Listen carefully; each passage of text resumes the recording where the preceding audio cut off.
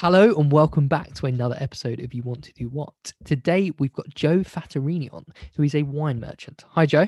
Hello. Thank you for having me along. Oh, pleasure. How are we today? Well, you've slightly interrupted my wine drinking window.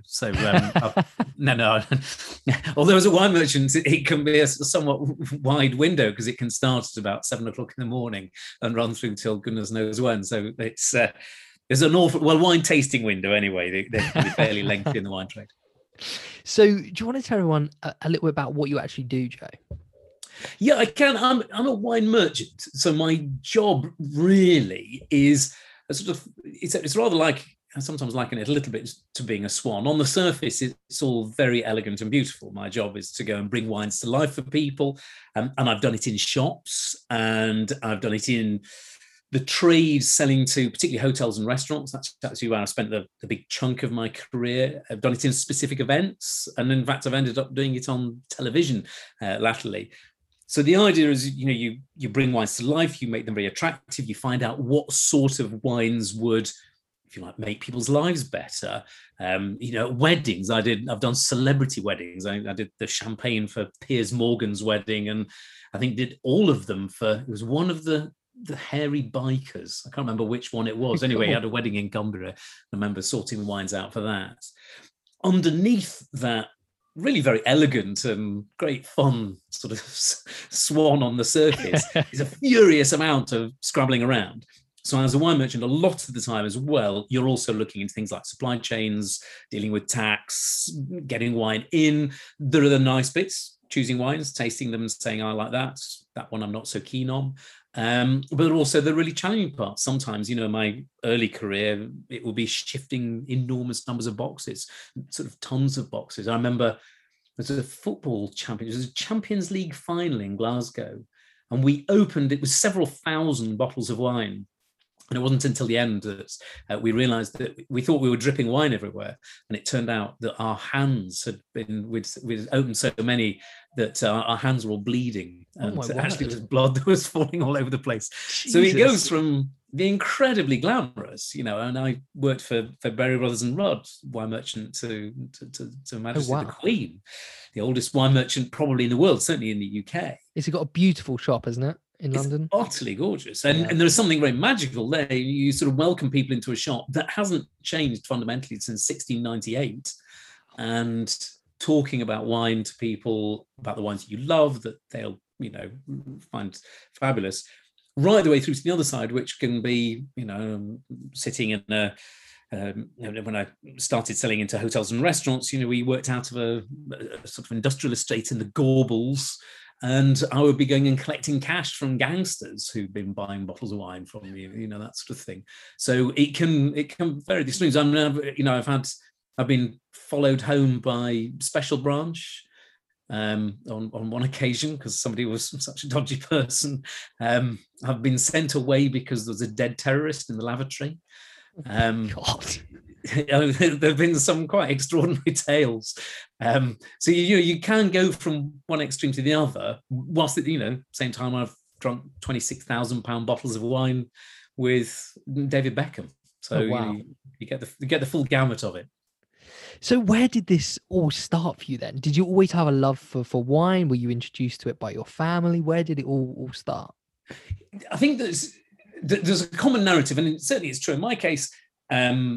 I sort of knew quite a lot about wine when I was a child. My grandfather used to enjoy nice wines. My parents drank it, not as great collectors. I mean, I think we used to have an awful lot of these, they're called Paul Masson California carafes.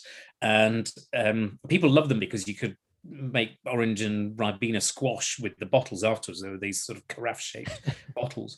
But I was very familiar with wine, and certainly there's some tale of when I was about 7 and drinking, I think it was Latour 45 or something, which is hideously expensive now, and enjoying it and saying, oh, this is great stuff. And sometimes that's quite off-putting for people who want to join the wine trade because they think, well, I didn't have that kind of a background. You don't need it, to be honest. And if anything, it can be something of a hindrance, as I'm sure we'll sort of discover. People sometimes come in because they just find wine utterly fascinating. It wasn't actually the drinking of it. As a child, I was really fascinated in fundamentally kind of facts. I'm trivia hound. And wine is one of those things which is very useful if you're a trivia hound, because there's endless amounts of it. You know, this grape grows there, it's named after that, it's made by them, it grows better there than it does in the other place. You end up with this unending pile of trivia that you can learn about and that you can apply in your daily life, in your sort of job. And I found that, you know, compelling even as a child. What you do tend to find with wine, excuse me, is that, of course, when you do your careers test at school, it never ever throws up, you should be a wine merchant. It doesn't happen. You know, it's not one of those things where teachers say, well, if you want to be a wine merchant, you better go and take these exams. And it tends as a business to be a thing. I mean, I suppose the two parts. One is because it's not there like being a lawyer or an accountant or something, or, you know, soldier, airman, fireman, whatever. It's not one of those things that people tend to aspire to. They tend to drop into it. So it's often a career where people go, other options are not open to me, I better become a wine merchant, which is certainly my case. I was going to be a soldier. That was all I was ever going to do, and ended up joining the wine trade because the army wouldn't have me. And I met lots of other people who were in a similar situation. They were going to do something else and they failed their law exam, so they became a wine merchant. Or they got bored having been a lawyer and they joined the wine trade, you know, and some of them very successful, hugely successful, you know, worked in the city. Well, I just found that really, really boring. I want to go and do something I love, which is the other side. It's a passion business. People do it because they find wine utterly fascinating, which is both a good thing and actually it can be a great hindrance. It's both good that people want to join the wine trade and they love it and they get to go and work with something they adore. On the downside, it does mean that the wine trade is full of utter weirdos because we all think wine is amazing and we love every bit of it. We are very weird compared to the general population. So the wine trade often has lots of people who think that the world of wine is the be-all and end-all. Of course, you're mostly overwhelmingly selling to people who think it's quite a nice drink to have with supper. And certainly my advice to anybody who joins the wine trade, yes, absolutely indulge your passion. Remember, you are weird. You have to actually remember most people just want something that's quite nice to have with spaghetti bolognese. So is this still the case nowadays, or are there now qualifications or things you can do within the world of wine? The wine trade has actually got an extraordinary array of qualifications, and you can come in different routes. The most likely, and I've done it, and pretty much everybody does it who joins the trade in a reasonably professional capacity, goes through the qualifications of the Wine and Spirits Education Trust. You don't need to be a wine merchant either to do it. It used to be the case that certainly for the diploma, when I did it, you had to have sponsors in the business who said, oh yes, you know, I know this person, they're allowed to do the qualification. Now anybody can do it. You've got to be pretty committed if you're not doing it for your job. I mean, it's 2 years, it's incredibly hard work. It's broadly lots of self-study. You then attend classes. It involves lots of complex essays, but there are the other qualifications. First, you've got, I think, the intermediate and the advanced. They are challenging qualifications. You know, there's no two ways about it. They're difficult, but they're not any. You know, the diploma is, what do you call it? You know, HND plus. You know, it's a proper professional qualification in the world of wines and spirits. So that certainly is one block. When people are in the business, they might then go on and choose to do the Master of Wine. It's not a master's degree, as in a master's degree. It's called the Master of Wine. You become a Master of Wine. That is done very much with self-study. The pass rate is vanishingly low. There are only 400 and something who've qualified ever. I was going to say, this is I think, was that in the wine show? We did sort of briefly discuss it. Yeah, I studied the MW for quite a lot of years. It was 4 or 5 years. I'm a not unusual candidate because although I did quite well when I first did the exams, I passed my theory papers. You do 4 theory papers and 3 tasting papers and then a research project. I passed the theory papers straight away, and I nearly got all the tasting papers straight away, which is very unusual. I think only one person in my year did the whole lot on their first attempt. Wow. But after my second attempt, not unusual. I remember somebody saying it was about a third of people doing it get divorced because it's so demanding on your Jesus. sort of life. And I was one of those who got divorced. And actually, divorce lawyers tend to say, yes, well, if you want a house, you can't do this anymore. So drop out. So I'm very, it's a disappointment I didn't do it. But then you also there are degrees. So you can go and do degrees now at Plumpton College down in, is it Sussex? West Sussex, brilliant course down there, an amazing team of people. They have 2 tracks. One is in broadly the business of wine, I think, and one is in winemaking and viticulture. There are people who study overseas. Certainly, University of Bordeaux has a very good course over there.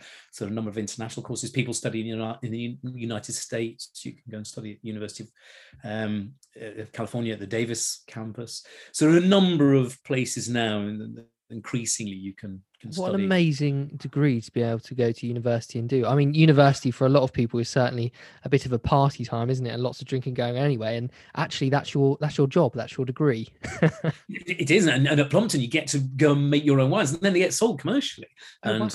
More than once, twice, I've come across them in tasting competitions. This is fabulous. And then you discover it was a research project from the students at Plumpton. I've been very lucky. I've gone and done sort of lectures with them, and they're an amazing team down there. And it's grown rapidly, largely, I think, because the English and Welsh wine trade, so if you like, our domestic production industry, needed to go and have people to come who had the skills, both as winemakers, viticulturalists in the vineyard, winemakers in the winery, and then also in the business of. And there are certain, distinctive qualities about selling wine. Wine is every industry goes, oh, we're different. There is an element about wine that's different. I mean, it's 8,000 years old. I said to somebody once, I said, I think there is one trade that's older, but on the whole, you don't tend to advertise it. So we know that people have been buying, selling, trading, making wine for at least 8,000 years, sort of from what's today modern day Georgia, and then it's sort of spread out from there. You go to like the port of Jaffa in Israel. That was probably the first export center for the world of wine in some capacity out into sort of the Mediterranean. I remember visiting it and thinking slightly weirdly, people have probably been here for about 5,000 years, sending ships out around and about. But also for a variety of reasons, because lots of people want to join wine trade and want to make it, the margins on wine are globally the lowest of any retail sector in the world. Oh, really? So the gross retail margins of wine are the world's tightest. Jewelry, I think, is the world's highest. So, retail margins only maybe 30, 28, 30%, something like that. In jewelry, it can be 60, 70%. Most products, retail products, sit somewhere in between. Obviously, does that have a bit of a difference though? Because I guess some wines are produced at such a vast scale that they can afford to sell them, quite cheap. You pick up a bottle of wine in a supermarket for a couple of quid. It's been like super mass produced. But then obviously, I guess there's the wines from your established places like France, Spain. I'm thinking Europe mainly, from smaller wineries that are well established. Their margins are quite vast, aren't they? There certainly can be. There are sort of huge bits.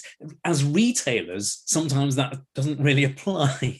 And so sometimes selling very, very expensive wine can be done on extremely narrow margins. Really? There's a bit more cash in it, because lots of people would love to go and sell those wines. The market to be the person who sells them can be very narrow.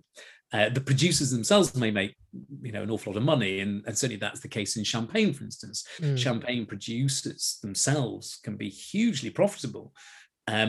Actually, selling champagne can be one of the lowest margin things you do as a retailer. Wow. In the UK, it can be very, very tight, particularly around Christmas. It can be almost loss-making because the margins are so tight. Whereas if you're bringing in very large volumes of wine, I mean, the UK has, I think, certainly the largest wine processing facility in Europe is in Avonmouth. Although there's another one up in the northeast of England, which I think is Europe's most environmentally sensitive, environmentally friendly wine processing facility.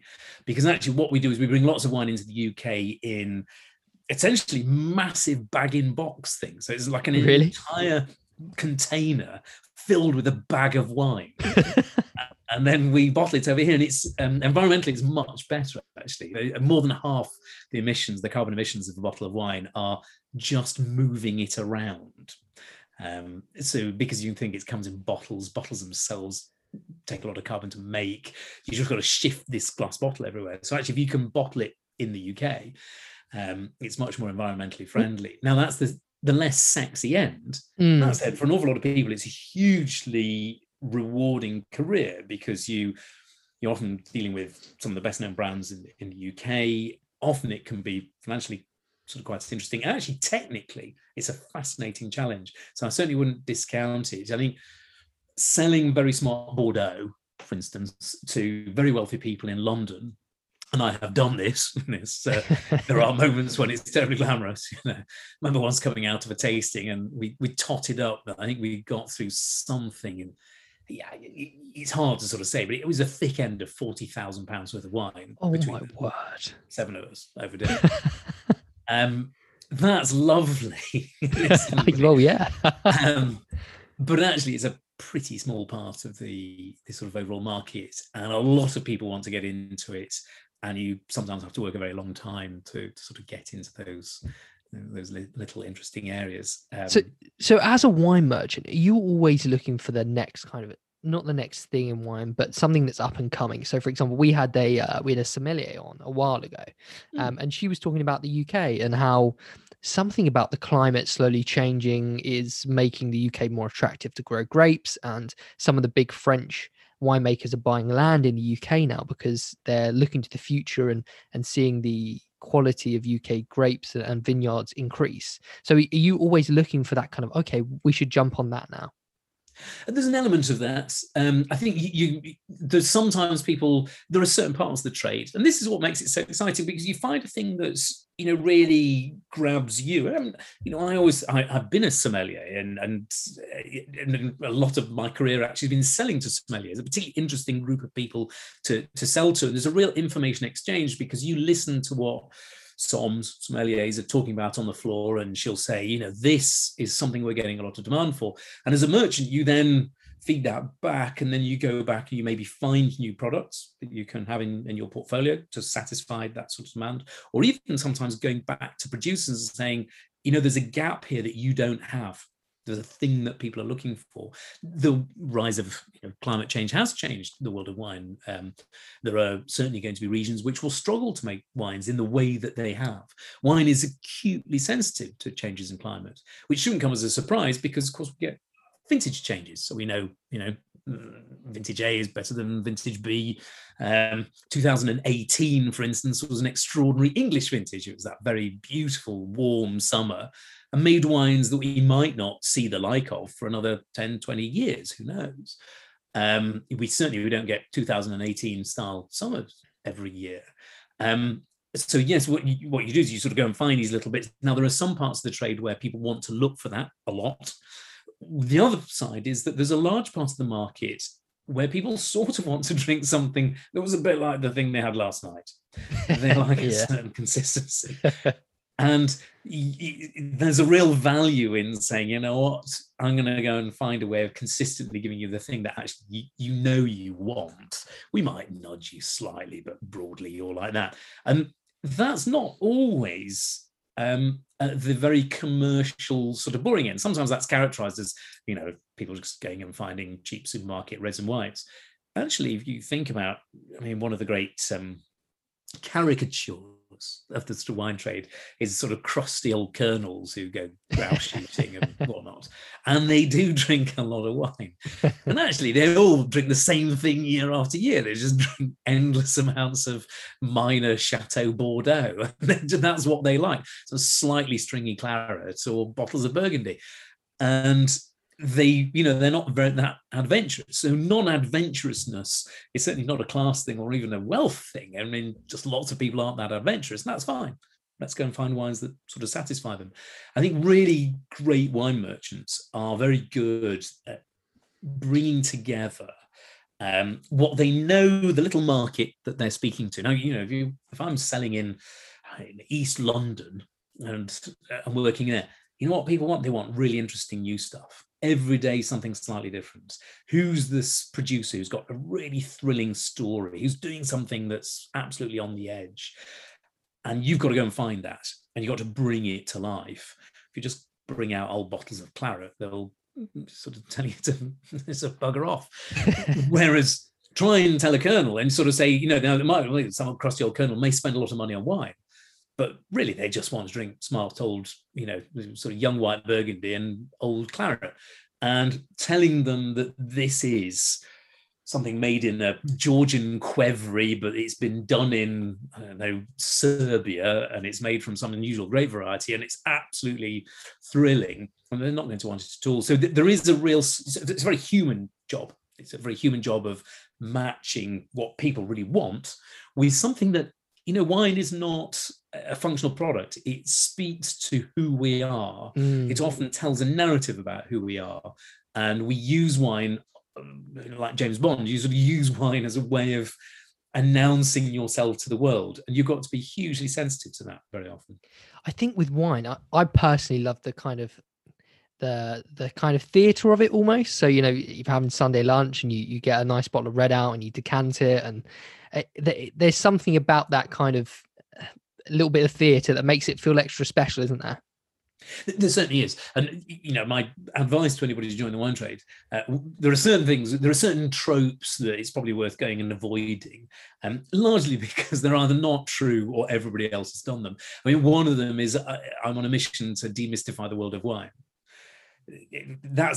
Actually people they certainly love the mystique. I mean, if it's mysterious or mystifying, then perhaps they don't go like that, but certainly people like the fact that you can have, it's a bit performative, that you can have a bit of a display with it, that you do make a bit of a fuss about something that's nice. You know, it's rather like sort of saying, well, I'm going to demystify the world of weddings, and turning up, you know, in a boiler suit that's covered in engine oil or something. You know, you get dressed up for a wedding because it's a special occasion. You decant a nice bottle of red because it's a really nice, expensive bottle of red. Yes. And so when sort of people come to wine and they sort of say, it's become a trope, people sort of say, oh, you know, I'm going to demystify it. As I think slightly on the basis that it sort of says, I'm not one of those people who's, you know, all crusty and whatnot. Yeah, they often come up with exactly the same carry on as people who are sort of old and crusty. And people do love the mystery. And actually, let's revel in it. Let's make the most of it. Let's have sort of fun with that. So there are two or three of those kind of tropes that sort of float around. You know, as a trade, as people get involved in it, they often see a caricature of a wine merchant as being usually a middle-aged, rather portly, sort of white, relatively posh man wearing red trousers and a tweed jacket and probably an old school tie and so on. Now, I am not in any sense saying these figures don't exist. In many ways, actually, they are utterly charming, kind, generous people who would fall over themselves to go and help anybody who joined the business. They will open up the most extraordinary bottles of wine for you because they've been very lucky and generous to go and enjoy them. They are certainly not the kind of discriminatory, exclusionary people that you sort of might imagine. And actually, there are far fewer of them in the wine trade than people perhaps give credit for. Yeah, it's actually a pretty welcoming, inclusive place. And for anyone listening, thinking, I'd quite like to have a go at being a wine merchant, what's the first step to getting into the industry? Yeah, I suspect the first thing actually is probably to do those exams. Go and get yourself signed up at the Wine and Spirit Education Trust and get going, partly because you'll learn lots about wine. The other part is you'll start learning lots of other wine people. So there'll almost certainly be people on your course. There'll be some who are just wine lovers, but there'll be some people who are joining the business and they're joining along. And there are a number of, the trade has a number of organizations that welcome people in. So the WSET itself actually has a very good jobs notice board. There is a business called the Drinks Trust, which is it's a charity which actually looks after a great many people who've had a career in the trade and they're at the other end of their career, but it also welcomes people in at the beginning of their career. They have a brilliant website community called the Drinks Community. And there, within the Drinks Trust community, you'll find people who are keen to welcome you in, give you career advice, go and put you in touch with people, all that sort of thing. Because there used to be certain routes in. Odd Bins in the old days was a classic. Odd Bins was a big recruiter, particularly of university graduates who wanted to join the trade. They would get a basic training, they'd eventually run a shop, they'd then go and look after restaurants, they'd then go and do something else. And a lot of people in their, I guess, probably late 40s, 50s now in the wine trade probably came through the Odd Bins route. Thresher, which was my own sort of route in, I worked in a brand they had called Wine Rack, did a similar thing, sort of similar kind of way through. Majestic is the one key retailer who does an awful lot of recruiting and trains you up, gives you all your courses. You get to go and work in a shop. You get to go and learn lots of stuff. You get to try lots of wines, and then progress through. So those are, two or three of the sort of certainly the key things that I'll go and pick up. And I think you kind of alluded to it earlier, but what are some of the key personality traits that you need to be successful as a wine merchant? It is, I'll give you a sort of slightly odd example. I mean, among the things, one of the big shifts in wine at the moment is moving into e-commerce. And actually, if you have a blended skill set, and certainly one piece of advice I've given lots of people when they come in is be good at two things. Be good at wine and another thing. So certainly when I joined the wine trade, I'd become a chartered marketer. So I was both a wine specialist, but I was also a chartered marketer, which brings together two powerful skill sets, which means that you're then a great specialist on sort of wine marketing. Other people might well have a language skill. So they create a wine, but then they also can speak French or German or something. And they can then become a real specialist in a particular area. So I think that's certainly a thing that people should bring in. Now then, just remind me, what was the question you asked again? Because I've gone off on one. No, just what kind of personality traits do you need? So having got your sort of complementary skill set, ultimately one of the parts is you've got to be able to put yourself in somebody else's shoes. And this is both a thing that is very important, but it's also a thing that doesn't happen all the time. So really successful wine merchanting is about being able to sort of sit yourself from the perspective on the other side of the table. And when you're, for instance, dealing with a restaurant owner, working within what we call the on-trade, so restaurant owners, pub owners, hotel owners, often, much as they're fascinated about wine can often be the single biggest driver into their bottom line. So if you just come in and say, this wine's lovely, and this wine's lovely, and this one's lovely, that doesn't really work for them. They're thinking, will that wine help me pay my wages? Will that wine help me pay my gas bill? So having that perspective of saying, look, I'm going to help you write a really nice wine list here. It is going to be creative. It's going to tick lots of boxes. It's going to go deliciously with your food. It's also going to allow you to go and make the margins you need to be able to go and pay your wage bill, rent, rates, whatnot, and have a successful business. When you're in a shop, it can be perhaps slightly more human kind of transaction. I'll give you a lovely story. There's a lovely wine merchant I worked with many years ago, and he was a little bit scatterbrained, and he was ordering the wines for the following week. He was stocking up, and he wanted to order 12 bottles of a particularly expensive red Burgundy. And by mistake, he ordered 12 cases. So he had 144 bottles of this wine. Oh, my word. Which then, of course, made all his shop metrics go mad, because suddenly he had this huge cost that he had to sort of carry against his metrics. And we were measured on this. So he needed to sell 144 bottles of very expensive red Burgundy very quickly. And what he did was he blew his entire tasting budget on opening, I think it was something like about 6 bottles of it. But pretty much everyone who came in the Berkhamsted shop, he would say, he would read them like a book. And then he would say something to get them to try this wine. So he would sort of say, you want to try this? So, and you could see they were a kind of car enthusiast type. And so he would say, oh, it's like driving an Aston Martin for an hour. It's gorgeous. And they'd go and buy a sort of case. And then somebody else would come in, and it'd be like a couple, and he would sort of say, this is the most romantic, seductive wine you've ever had in your life. And, oh, they'd off go, perfect for the sort of dinner. And then there would be somebody coming in, and he'd go, if you want to lay down a case of wine and see it mature over the next 5-10 years, this is it. All right, they would go off with 12 bottles of it. And he it's says, a real art form, isn't it? That it kind really of that was. salesman. And it's fundamentally exactly the same thing as trying to make sure that you get the margins for a hotel and restaurant, if you like, because it's a consumer orientation. Marketers would call it a market orientation. It's having that empathy and looking back. And the challenge to do that with wine is that, of course, sometimes you have to do that with a wine that's not necessarily your favorite. It's not your kind of thing. And then what you can't do is say, well, I don't really like Sauvignon Blanc, so I'm not going to sell it. Millions of people do like Sauvignon Blanc, and for very good reasons. The fact that you don't like it is of no consequence to them. So, that's the biggest skill, but also probably the one that gets lost in the mix the most. And at this point, we usually talk about the biggest positives and opportunities, but I thought now would be a great time to talk about the wine show, because I recently started watching a few of the episodes. I'm on series 1, so I'm way back down, but I think the first episode was maybe sweet wines or dessert wines, and you're in Italy, and it was brilliant. If anyone that hasn't watched it and you're a bit into wine, you can watch it at any level of wine knowledge, and it's still really good and entertaining. But how did that sort of come about? And it must be brilliant fun to do.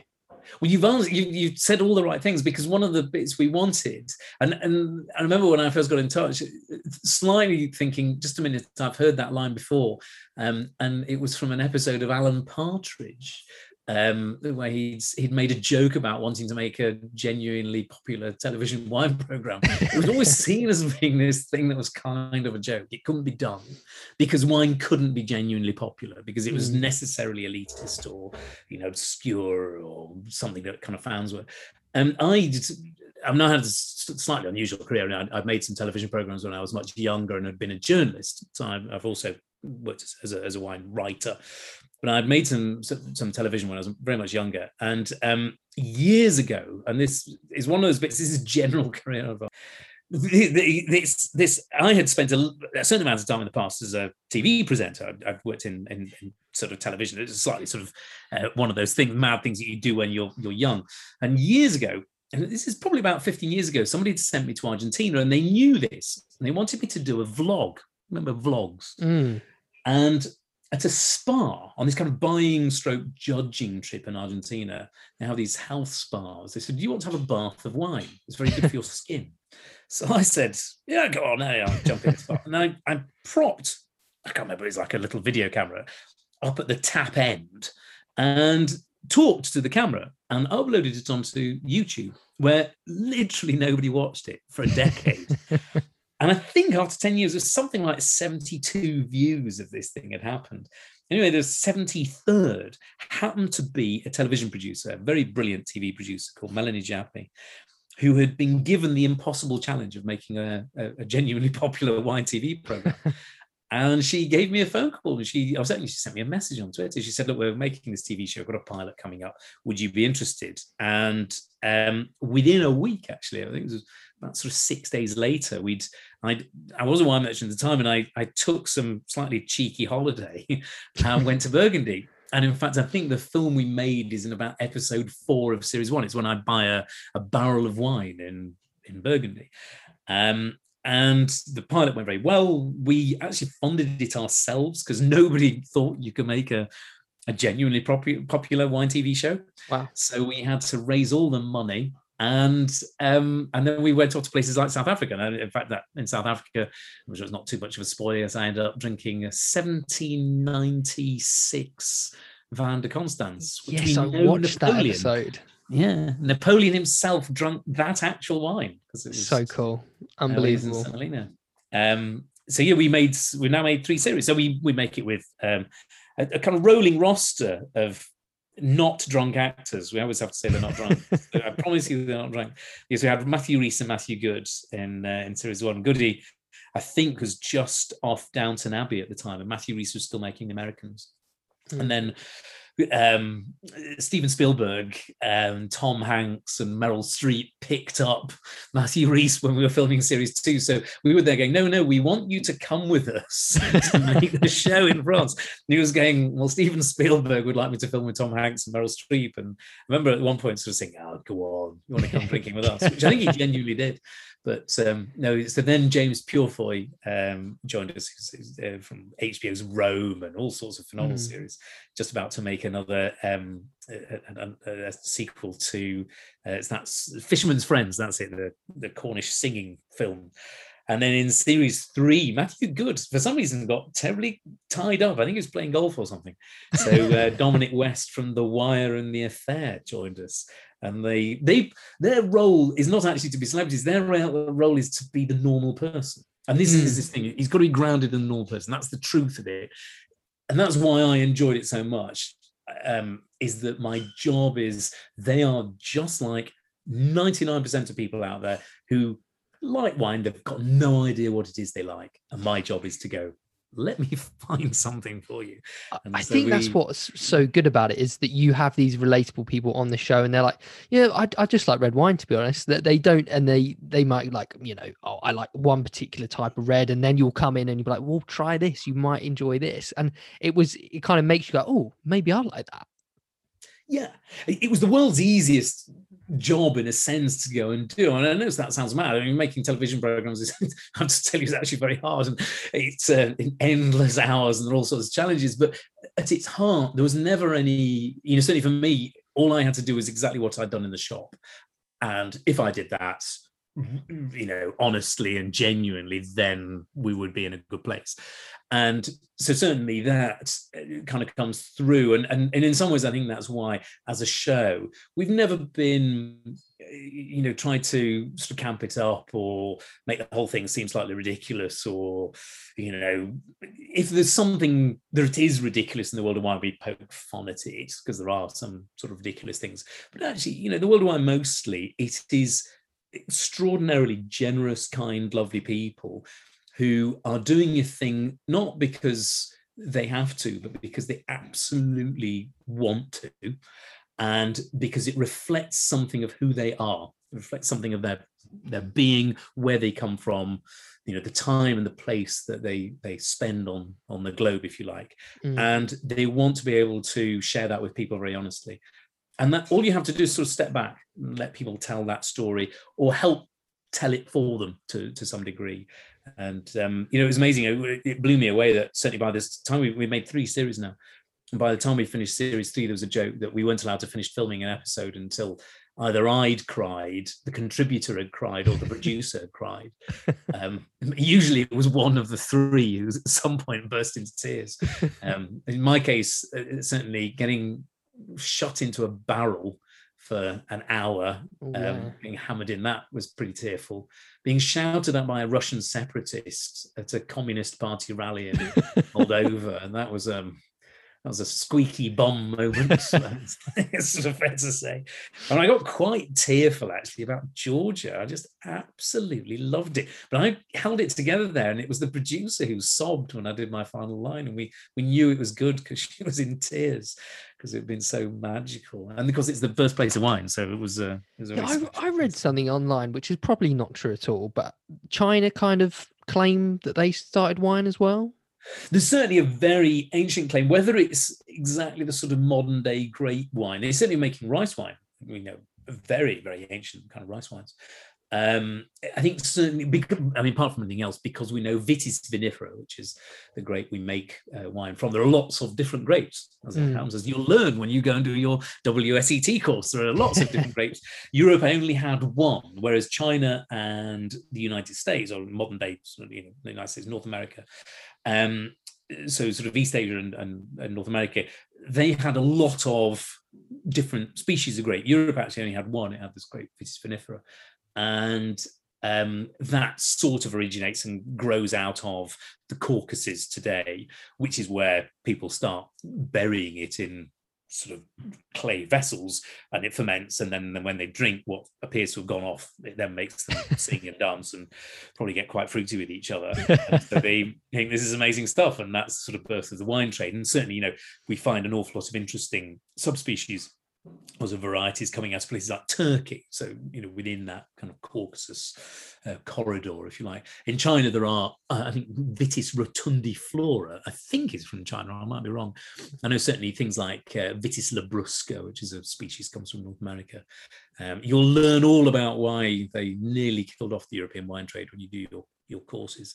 But yeah, absolutely. China today is one of the great emerging wine powers. It's probably the sixth largest winemaker in the world. Certainly emerging into one of the largest wine consumers in the world. And they have some extraordinary regions. A great friend of mine has a winery, which runs a winery in a place called Ningxia, which is in sort of outer Mongolia. It's brutally cold in the winter. They have to bury the vines, and literally every year bury them under a mound of earth. Wow. Because it gets to like -40 and the wood splits, and then they have to dig them all back up again every spring, and they make amazing, make great red wines. Well, talking of trying different wines from different places, a couple of people, me and my girlfriend's family, have signed up to your wine tasting on Thursday. Portuguese wines. Yes. So is wine tasting and getting other people interested in wine, is that the best way to do it as a wine merchant? Doing these tastings. You've mentioned a few stories where people or shops you've worked in have done the tastings. Is that the best way? Yeah, there is a solid chunk of that. Yeah, absolutely. And certainly I think people coming in, you don't have to be an extrovert to work in the wine trade, and there are lots of jobs that aren't, but it is a trade, certainly like all sales jobs, where an element of extroversion and being happy to present helps, a great deal. Actually, as buyers, so you get jobs in the sort of back office and buying jobs, you don't need to be, a great sort of show person. My job has tended to be customer fronting and customer, facing, and it's done that way. Now, today we get to do it on Zoom, and in fact, this week on Thursday I will see you because I'll be doing it on Zoom, and I do it a lot. So I do tastings not only like we're doing on Thursday. I do tastings for actually quite a I'm not even allowed to say who they are, but for a very prestigious law firm in the United States, which often means doing the tasting is about 3 o'clock in the morning because they're all in California and they're having an early evening do, and I've got to get up, go and do it. Or I'll go and do, I do quite a lot of tastings for, large banks or insurance companies and other organizations. I had the joy before Christmas of doing a celebration Christmas tasting for a group of people who had been scaling up Britain's vaccination capacity. Oh, wow. It was the Oxford AstraZeneca part of the team who've been building up our ability to go and produce lots of vaccine. They wanted to thank all the team very much for the extraordinary work that they'd done, and so we hosted a wine tasting. It was great fun. Actually, it's a great way to kind of get in and to sort of get your eye in for being able to talk to audiences. I remember, I know my first ever tasting. I was working in a wine shop in York, and Bill, who was my boss, for some reason he had a swimming night, so he couldn't do wine tastings on a Thursday. He was always very adamant that he wouldn't miss his swimming night, and the Sherburn in Elmet Women's Institute wanted a wine tasting, and so he was about to turn them down, but then I said I would do it, and I think he was somewhat suspect. So anyway, I sort of bunged a load of bottles in the back of my somewhat rubbishy car and trundled out. I don't know if you've ever been to Sherburn in Elmet. It's a very small, it's quite a lovely place. It's just outside York. And I gave this tasting. It was probably just like me banging on now, and chatted to all these ladies of a certain age. They were all slightly, sort of slightly hyacinth bouquet, and they absolutely loved it. They had a brilliant time, and they are certainly not the last WIs I've had the joy of speaking to. I love doing tastings for WIs. They're always great fun. And a lot of it, even then, was about, well, who likes this? Who doesn't like this? Why do you like it? And actually, it's about throwing it back to the other person. I'll tell you, it's a Sancerre, it's made with Sauvignon Blanc. It comes from this. Here's an interesting story about where the soil is. This is something about the producer. What's then interesting, what's really fascinating with tastings is to go, and who loves this? And why do you love it? What does it say to you? What should we do with this? And that's where the fun of tastings is. If you're already into wine, actually, do some tastings for your friends. If you can't get together, do it on Zoom. I'm probably doing about 3 Zoom tastings a week at the moment. It's exhausting. On the sort of flip side of all of this, what is one of the negative or less favorable aspects of the industry? Because it's a passion industry, the money isn't that great. I mean, really, it's not that it's terrible, but the money isn't that. It's not one of those. Nobody goes and joins the wine trade to go make lots of money. And sometimes I think one of the great challenges you find is that people join it perhaps in their 20s and they love it. They don't really mind, and then it becomes a bit more of a difficulty if you've not managed to progress through a couple of rungs and got yourself into a managerial role. Is not necessarily the best paid trade when you're having kids and wanting mortgages and whatnot. No, it's not as though it's a, certainly it's not as though it's a terribly badly paid trade, but it's not like, certainly not like being a lawyer or an accountant or something. And you certainly, as a general rule, we often say, the wine trade is filled with people who could universally earn more money if they did something else, but they do this because they absolutely love it. There are certain fringe benefits. I mean, in the end, usually, if you work for a decent employer, they'll let you go and have a sort of decent staff sales account, and so you can buy wine at cost, and people certainly do. They enjoy it very much, and you get to have some fab experiences. You often get to go and travel overseas as part of your job. So you might take customers, a brilliant trip, taking them to Italy or France or Spain, and get to sort of trundle around doing that.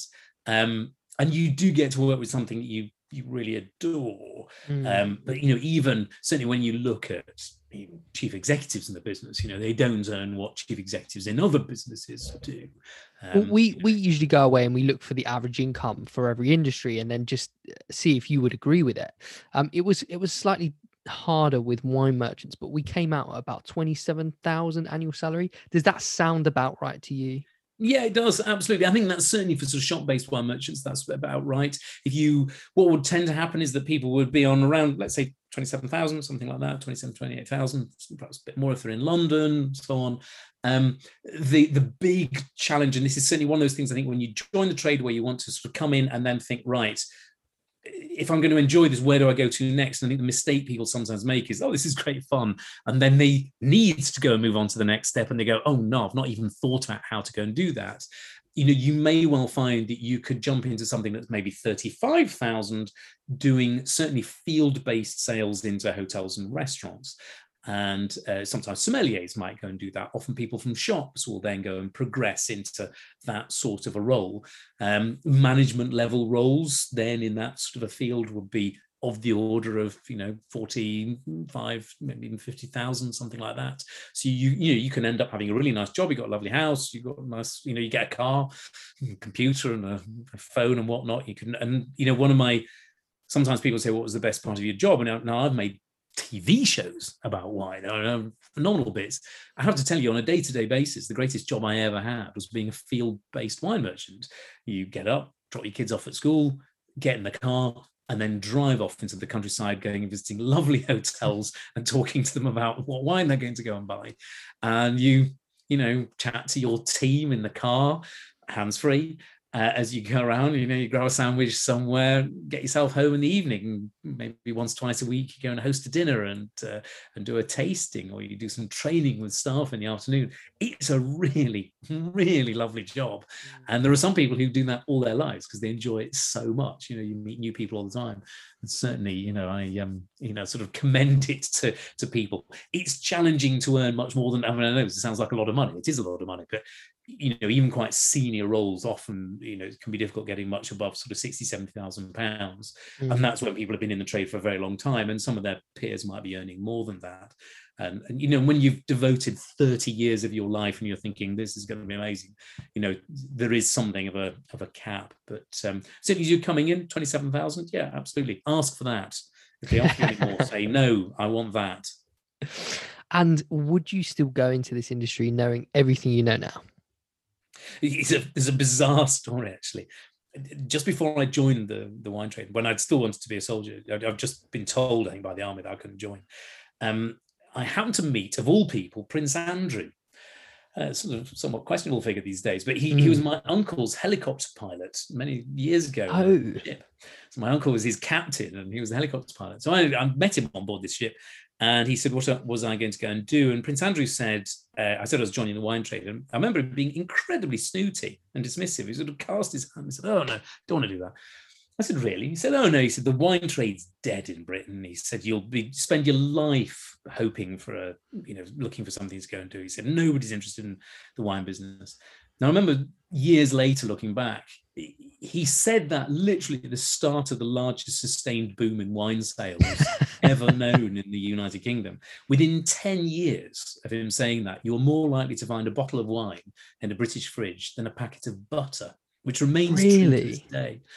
The UK has more than 30 million wine drinkers, reasonably regular wine drinkers. There's more than 30 million of them in the UK today. It's embedded in our sort of national psyche, in our national life. Yes, absolutely. I would still come in and join the wine trade. It will change. It will become, certainly, the movement online is a significant thing. I now work broadly in the world of supporting wine merchants in what they sometimes call the omni-channel, but selling some online and selling some in shops. So the ability to flex around that is going to be important. The ability to use digital media to be able to talk to people through email and social media and so on, is increasingly important. To do tastings online, that actually matters, a lot. I suspect in most businesses, but certainly in wine, that's very true. But it's no less vibrant and exciting. And when I started it, chili was probably about a paragraph in a wine textbook. You can now buy entire books that talk of nothing but chili. China was a sort of, it would have been a joke. Chinese Cabernet Sauvignon. Chinese Cabernet Sauvignon is among some of the finest wines in the world now, and you can spend about 200 quid buying it. It's jolly expensive. Wine in England, there are 7 vineyards in Yorkshire, something like that.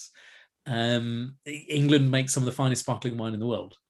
It is absolutely extraordinary. And yet, it always amazes me. I love telling people this story.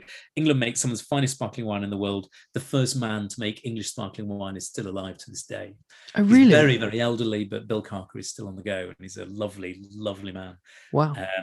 So, that shows you we are still in the lifetime of the man who made the product, and today we see it beating the rest of the world. So it's a great business to be in. This is probably a terrible question to end on, Joe, but what is your favourite type of wine? Genuinely, pretty much whatever's in front of me at the time. I'm an extraordinarily Catholic small C drinker. And